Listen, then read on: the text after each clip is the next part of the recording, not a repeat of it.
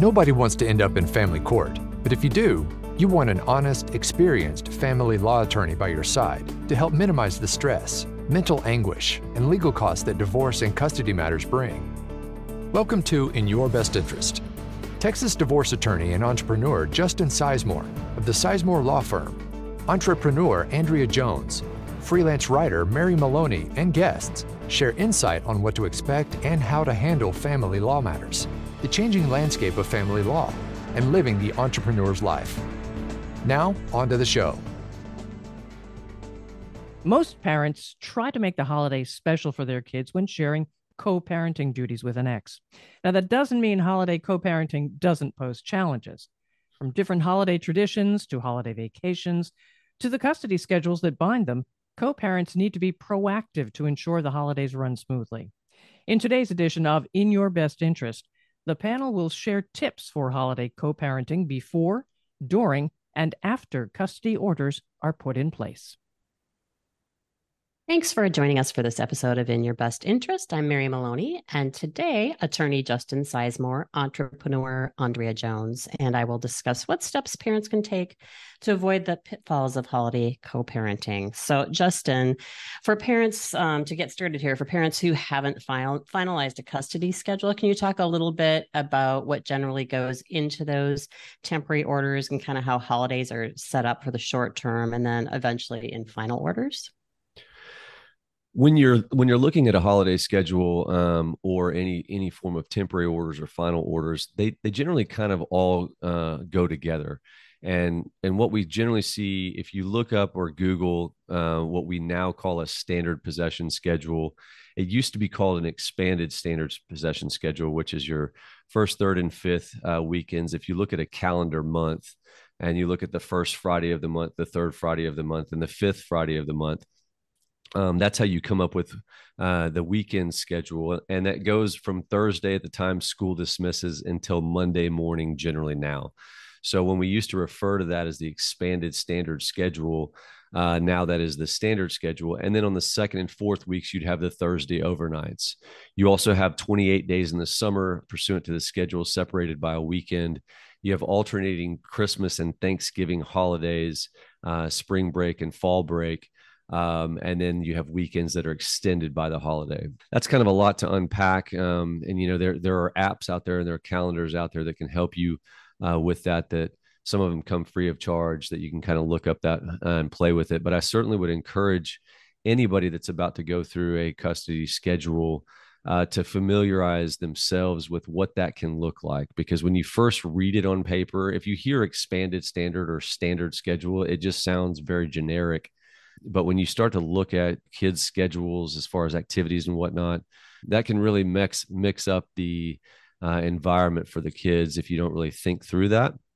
And keep in mind, the courts have I don't want to call it a requirement, but there is a presumption that is in the best interest of the children. What that means effectively is that if you don't show by clear and convincing evidence a need for a deviation of that schedule or a change, then the court is never going to be subject to abuse of discretion on appeal for following that schedule.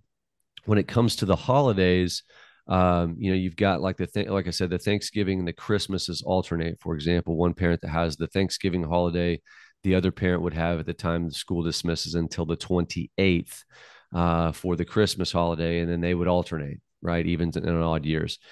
And you're going to see a provision in any custody order that says the parties can exchange the children or child at all times mutually agreeable between the parties. But oftentimes that becomes a little bit problematic when people are suing each other. So, it's really important to go through those temporary orders, get that right, and then really think about those possession schedules and not get too off script with those. And we can talk about that in a bit. So when you're putting those, you're finalizing your co-parenting schedules and your holiday schedules. They're not cut in stone before you actually get them on paper. So what are some considerations parents should keep in mind when they're getting prepared to finalize those schedules? Because there's different holiday traditions and things like that. Can you speak to that a little bit?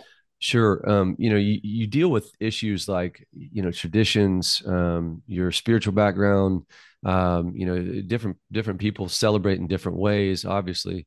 And I like to fundamentally talk about traditions, right? If your kids have known a tradition at your in-laws house and y'all go somewhere for Thanksgiving, and then all of a sudden you split and you say, well, no, now Thanksgiving is this big deal.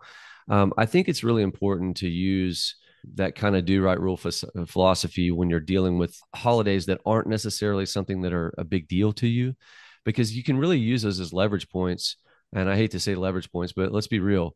When you're asking for something in exchange for something, it's called a leverage point, right? And so if you know that one party, it's very important to them that Easter or Fourth of July or something like that is a big deal, you can use those to negotiate other things that will become a big deal to you. And that's why I use the word leverage point. And so, Christmas, for example, my wife and I, we have a tradition where we have 4 Christmases, at least, maybe 6. I don't even know, because we come from all blended families. And so, we go over to stepmom's house, then other stepmom's house, my mom's house, dad's house, back to stepdad's house. And so you can see, even with my 3 kids, and we've got our tradition in the morning. So we've tried to come up with this schedule that really accommodates all the family members when you live in close proximity. And it's very doable, right? If you just bury the whole "I'm mad at you" thing, it's a very doable thing, and it's actually awesome. And my brother-in-law's, his house is my favorite because he's last, and so we end up over there. But when you go through this and you look at it on paper, it looks really stressful. Wait a minute, you're going to pop from this house to that house, and then this house and that house, and it's on paper. You got to really think through that. And that didn't happen because of some custody order, by the way. My wife's dad and ex-wife get along very well. Stepmom gets along very well. It's just a bonus family, right? And the beauty of a bonus family is the freaking kids love it. They go to all these different houses. They have 85 Christmases. They bring all their stuff all these other places. And growing up, we didn't have like all these traditional holiday things. Now we got better at that as we got a little bit older. And we had a little bit more consistency with that. But, it was really nice once there was some consistency of holidays. And I think that parents that overlook the schedule and the consistency for the kids' sake, they're really doing a disservice. And so I would encourage parties to really think what their family unit does and has done, number one. And then number two, I would also discourage people from getting locked into this. Well, we must have Christmas Day because it's Christmas Day, right? There's 1,000 different ways to celebrate these events, and I think you need to be flexible and given consideration for these traditions. Most importantly, the traditions. If you're not the type that really has some fundamental tradition, maybe you're the travel type, or maybe you just want to go take a trip every other year, or whatever the case may be. Don't lock into "I must have Christmas Day," because you can really move mountains with some of these holidays that may not be that important to you. So, Andrea, I'd love for you to weigh in on this too, because you've gone through it. Can you talk about some lessons you learned from co-parenting over the holidays after your divorce? Yeah, sure. I mean, what Justin said is so true, to stick to something that is cool for the kids. Oftentimes, when you don't get along with your ex, which I didn't, it makes it very hard to do what's best for the kids. So, for example, I'm from Germany. Our Christmas is Christmas Eve. So I would have loved to spend Christmas Eve with my kids every year, because Christmas morning really is not a thing for me. And I'm big on keeping traditions like we have in Germany. There's certain other Nikolaus, for example, where the kids wake up and there's a little boot outside the door, which is whatever, the 6th of December. Those things meant a lot to the kids when they were little. And those things were taken away because the ex was not willing to do that. And again, like I said before, take yourself out of the equation and look at the kids. What is also important to the kids? If they grew up a certain way and have certain traditions, don't rip them underneath them and say, okay, we don't care about Christmas Eve anymore because now you are with me every other year, and I don't care that your mom celebrates that. So that's not cool. And then there's other holidays. For example, Easter. Easter is not normally in the possession schedule as a holiday that you alternate. Easter is different every year. And the sad thing was, we're a Christian household, and we, I think, in the entire time, had our kids for Easter twice, because every year it fell on a different day, and we couldn't celebrate Easter with the kids, which was sad because growing up little, we have some German traditions there too that we couldn't do because the ex-husband was not willing to do that. So don't be mean to your ex. There are a lot of feelings involved towards your ex, but think about the kids. The kids love those traditions, and I agree with Justin. It's hard to make that agreement with the ex directly because then there's a give and take. It's better if it's in the order. So tell your attorney what is important to you and which dates are important to you. I mean, some people I know they celebrate Halloween. It's a big deal for them. Doesn't mean anything to me. So that would have been easily one thing that I could have given away and said like, go take the kids trick or treat. I don't care. But then Christmas Eve was important to me. So look at what's important to you, what's important to your family and friends, and then base the possession schedule on that. I think that's the best way to do it. But put it in the possession schedule if it's important to you, because trying to find that agreement later, he or she gets mad about something else and then you still don't have it. So it's better to have it in there. But it's not, and the other thing, it's not easy to give up traditions. If you've been married for a while and you have kids that are whatever, 10, 12 years old, it's hard to make a change. But again, think about the kids. What is most important for the kids? And that's what you should do. For sure. So next, Justin, even if you have a holiday schedule in place, sometimes like special events come up, like say a parent wants to take their kids and they have like a blended family. They want to take everybody on a, lovely vacation to Hawaii or to Aspen or something for Christmas, but it's the other party's turn to have them on a certain date. So how do you kind of navigate around those situations? You want to do something great for your kids, but technically it's not your time to have them. So how do you kind of work those special events out? One of the things that parents must remember, and this is really, really important, do not schedule something for your children during the other parent's time, ever, ever, ever. And never do that by saying, hey, child, I want to take you to Disney World or Aspen. Ask your daddy or ask your mommy. I can't tell you how many times I deal with this issue. It's not right to put your child in the middle. It's not right to take the other parent's time without getting a cooperative agreement. So I want to unpack that just a little bit. It's very self-explanatory. If you are the type that never agrees to anything and you're going to consistently use your custody agreement as a sword and a shield and weaponize the agreement, you must marry the times that are set out in the agreement. There will be no give and take. There will be no push pull. And if you take and you schedule during the other parent's time, the courts are pretty keen on that's a form of parental alienation. I know that sounds extreme, but when you tell a child and get a child all excited and say, hey, we're going to go to Disneyland, and we had this happen this last spring break. I really came unglued at this party on the stand because it was a history and pattern of alienation. And this one thing, she was so dismissive about the idea that it was just Disneyland and dad was just not understanding that this was the trip of a lifetime and all these things. I understand it's a trip of a lifetime and it may well be, but you also have court orders to follow and you have to have consistency with those court orders. And in that situation, this child, it took almost 5 or 6 months to get the child back to a sense of normalcy because of the disruption, something as simple as that trip was. And you can imagine, the mom comes back and she's got all the pictures of the other siblings, which is in and of itself wrong. And then, she's saying, well, your dad wouldn't let you go. And, I'm sorry. And all this just crap. And, if you want to behave that way and act that way and then make the lawyers at fault, again, we're not the right fit for you. I really want to stress the importance of co-parenting, cooperating with the other party if at all possible.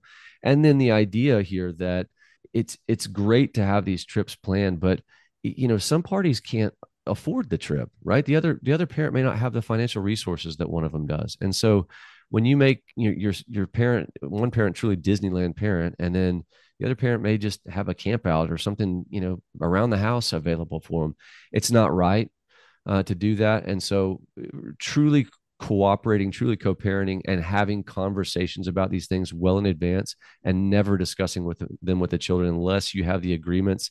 I like to put them in an email confirmation just so that there's itinerary shared.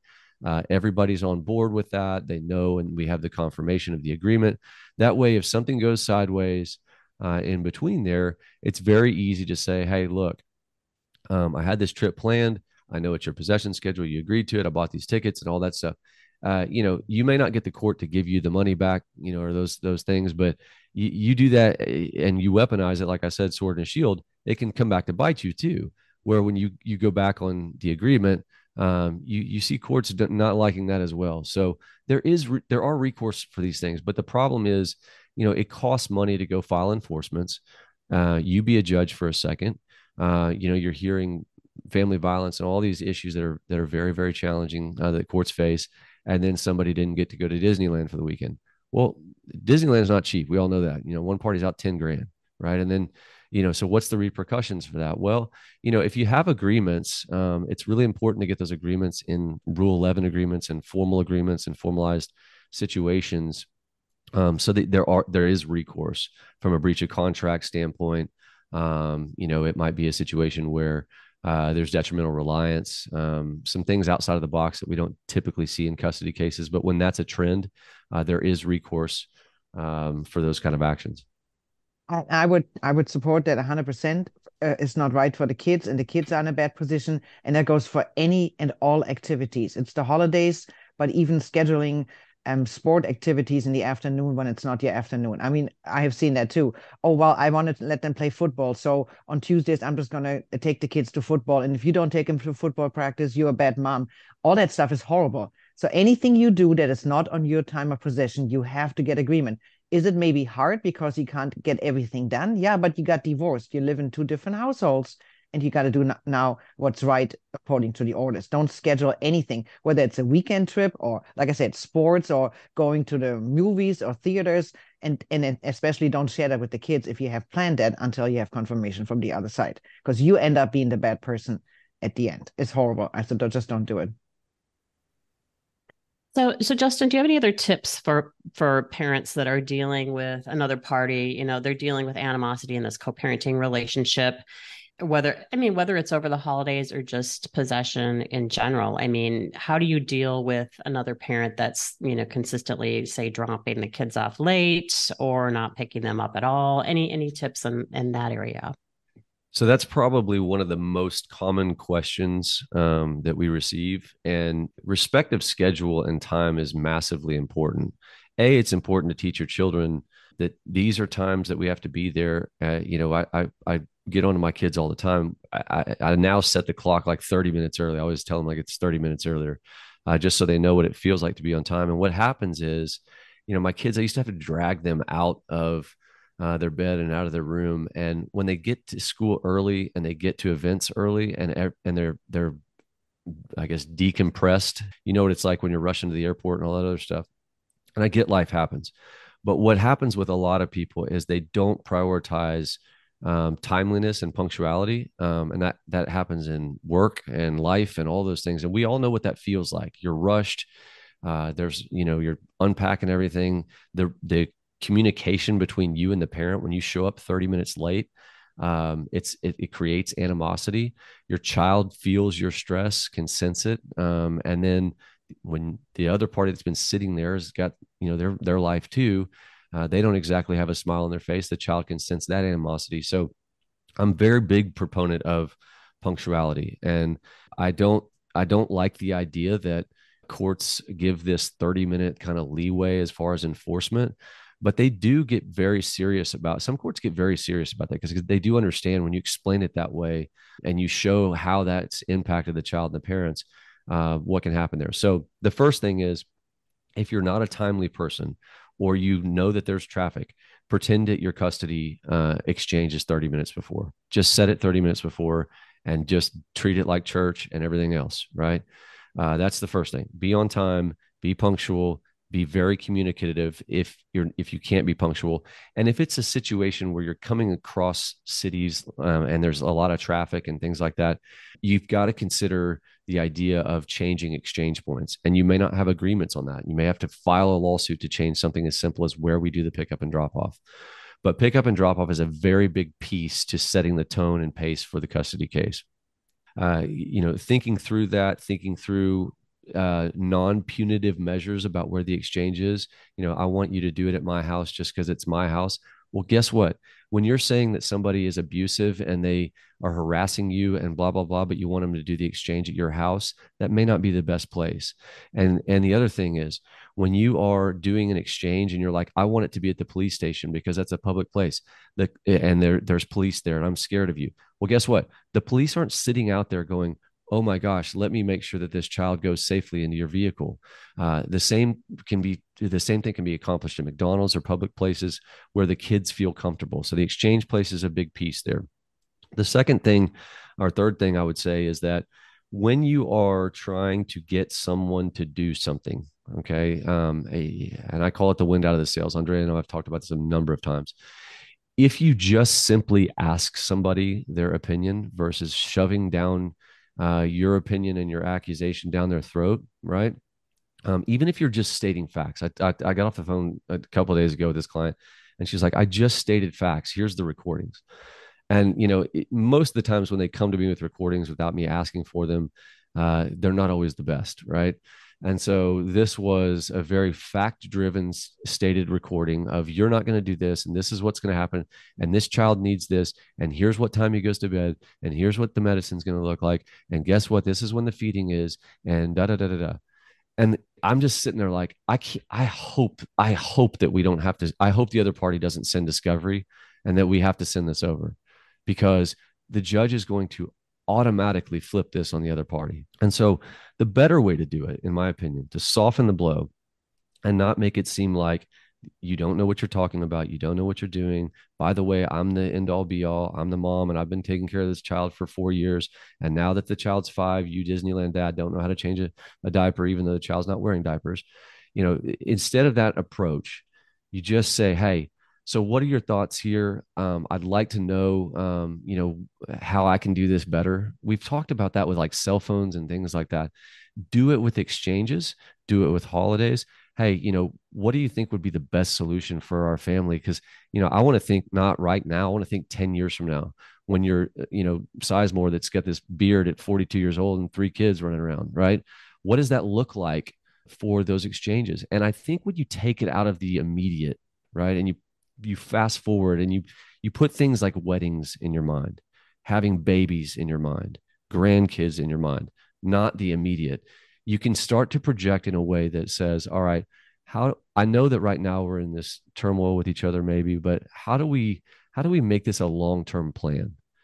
And when you neutralize a situation like that, I feel like oftentimes, and you ask the questions, oftentimes it is massive what happens with the transition. And on a final point on that, if it doesn't, it's wonderful for a custody attorney to go in and say, hey, I asked, what are your thoughts on this? How can we do these exchanges? Where would this be better for your schedule? And they told me to go blah, blah, blah, and expletive, text message, recording, our family wizard, all these things. That is a bullet for my gun that I will shoot with a freaking cannon across that courtroom. And I would like to add also, change, make yourself a calendar and put it in your phone or put it somewhere, because the exchange times sometimes change. Sometimes it's 6 o'clock, sometimes it's after school, different things. And I have missed that too. So make yourself a calendar, and you don't have to pull out your divorce decree or your orders all the time. Make sure you know when you have to be where, and don't use that excuse, oh, I didn't know this weekend is different. Make sure you have that. It's very confusing when you read your order at the beginning, very confusing, but either get your lawyer to help you to make a one-piece sheet that tells you which year, which holiday is at which house, because you can easily mix it up. And like I said, also the days, the time and the days where you have to exchange the kids. Very, very important. That excuse, oh, I didn't know, doesn't count after the 3rd time. Make yourself put it in your calendar. Yeah, definitely planning ahead. I like what both you guys said there too, is that you have to plan ahead. And then you also have to think in the long term. And we've talked about that a lot of times, Justin, that you can't just think about today. You have to think about 10 years from now, 20 years from now, when you're going to have grandkids, When they go to college and all this stuff. Yeah. So you have to think ahead. You don't think about that when your child is 3, but you got to think of that. Yeah. So from a legal perspective, things can get really nasty and people are not going to follow orders per se, Justin. So when does it get to the point when you actually, you have to go back to court and get things resolved and get the other parent to comply? So the famous enforcements, the big piece there is remembering one thing. If you have an order that is poorly written because you did it yourself or you hired a bad lawyer and it was not written well, that's one piece of the enforcement. Okay. So one is analyzing whether you can actually technically enforce the order or you need to clarify the order. Okay. So that's the first piece. The second piece of the enforcement is whether you have done the prerequisite actions that are in the order. For example, the exchange place happens at 6:30 p.m. at the McDonald's on State Street. You have to be there at 6:30 p.m. at the McDonald's on State Street at the time and place designated in the order. So the when piece, when should you push the gas pedal on that? I think the common sense answer is look at the order, make sure that it clearly says the who, what, when, where, and why, who's supposed to do what, when they're supposed to do it, where it's supposed to happen, and basically have the ability to have the enforcement there. From there, if it's clearly lined out and you know what it says, right? This is not a legal conclusion. You can read and it says, hey, go to this place at this time and do X, right?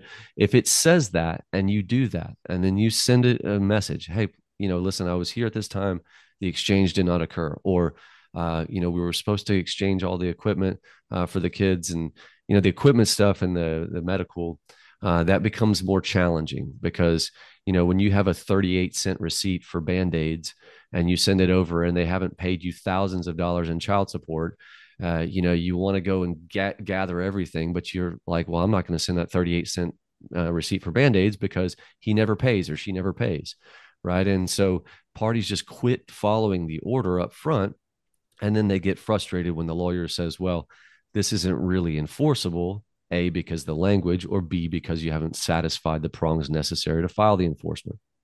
So the why generally, I would say, is when you are ready to truly modify something, like it's completely unworkable. I like enforcement modifications.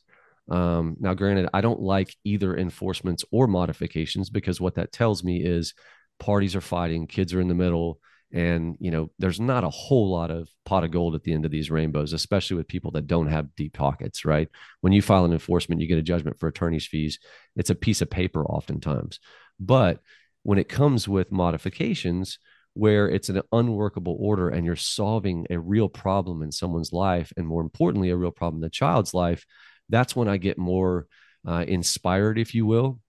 I will say that modification and enforcement cases typically have the most animosity, which means that the clients, are genuinely dissatisfied with a lot of life decisions that are happening.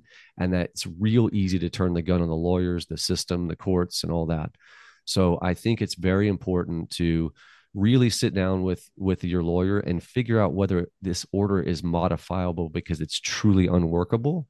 And if that's the case, then you push the gas pedal.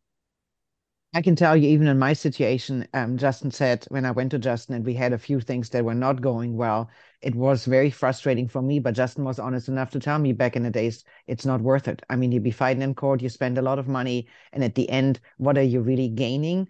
You just got to accept that he's not going to work with you, and you just got to bless and release and just work with the situation, because it was not a materialistic change, or not important enough to really go to court, even though it's frustrating. So I think that's why it's so important to do a consultation, talk to a lawyer, and see, before you spend thousands of dollars, rather spend a little bit for a consultation and see whether it's even worse to invest the time and the money. And again, if you have somebody on the other side who's not cooperating, they talk to the kids, they talk trash to the kids about you, mommy or daddy is dragging me to court again, and see what I have to do and all this other stuff. Is it really worth it for what you're gaining at the end? So talk to your lawyer. Yeah, and I want to clarify one thing. The system is not rigged. The courts do enforce orders. There are great lawyers that actually care about people. There are, wonderful judges that do great things for children and for the community. Is it a perfect system? Absolutely not. I had a client call last week, or a potential client. He wanted to tell me exactly how I should practice law and how the court systems are and what goes on. Needless to say, there's no way in God's green earth we would ever take that client or that case. And that the sad part is a lot of what we do is navigational skills, right? And that is why we do this. It's not to punish, and it's not to go beat our chest and be the bulldog lawyers that I think so many people believe that I am, right? What makes me a bulldog, if that is even a thing, is the fact that I give a damn and I care how these courts function with these kids. And it's not a sales pitch. If you're just up there being real and you're giving real relief and it matches the actions and conduct, it's very easy to be persuasive, and that involves the client. And I just finished up a huge case where we switched custody out of state in a very massive way. And that client was patient. She called all the time and needed things all the time. And it was okay because she was pleasant. But when you need things and you demand things and you're not pleasant to staff and people around you, it shines through in every area of your character, and you cannot prevail generally in a custody case when you are that kind of human. So you've got to do some internal reflection before you go down this warpath, in my opinion. Well, that's a great point and a great place to wrap up, unless you guys have any other additional comments. So, all right, you guys, if you'd like to contact the Sizemore Law Firm, you can call 817-336-4444 or visit lawyerdfw.com. We also invite you to follow the podcast and share it with friends who might find it helpful. Thanks again for listening in, and have a great day. Thank you for listening to In Your Best Interest with Texas divorce attorney and entrepreneur Justin Sizemore. The content presented here is provided for information only and should not be construed as legal, tax, or financial advice. Click the follow button to be notified when new episodes become available.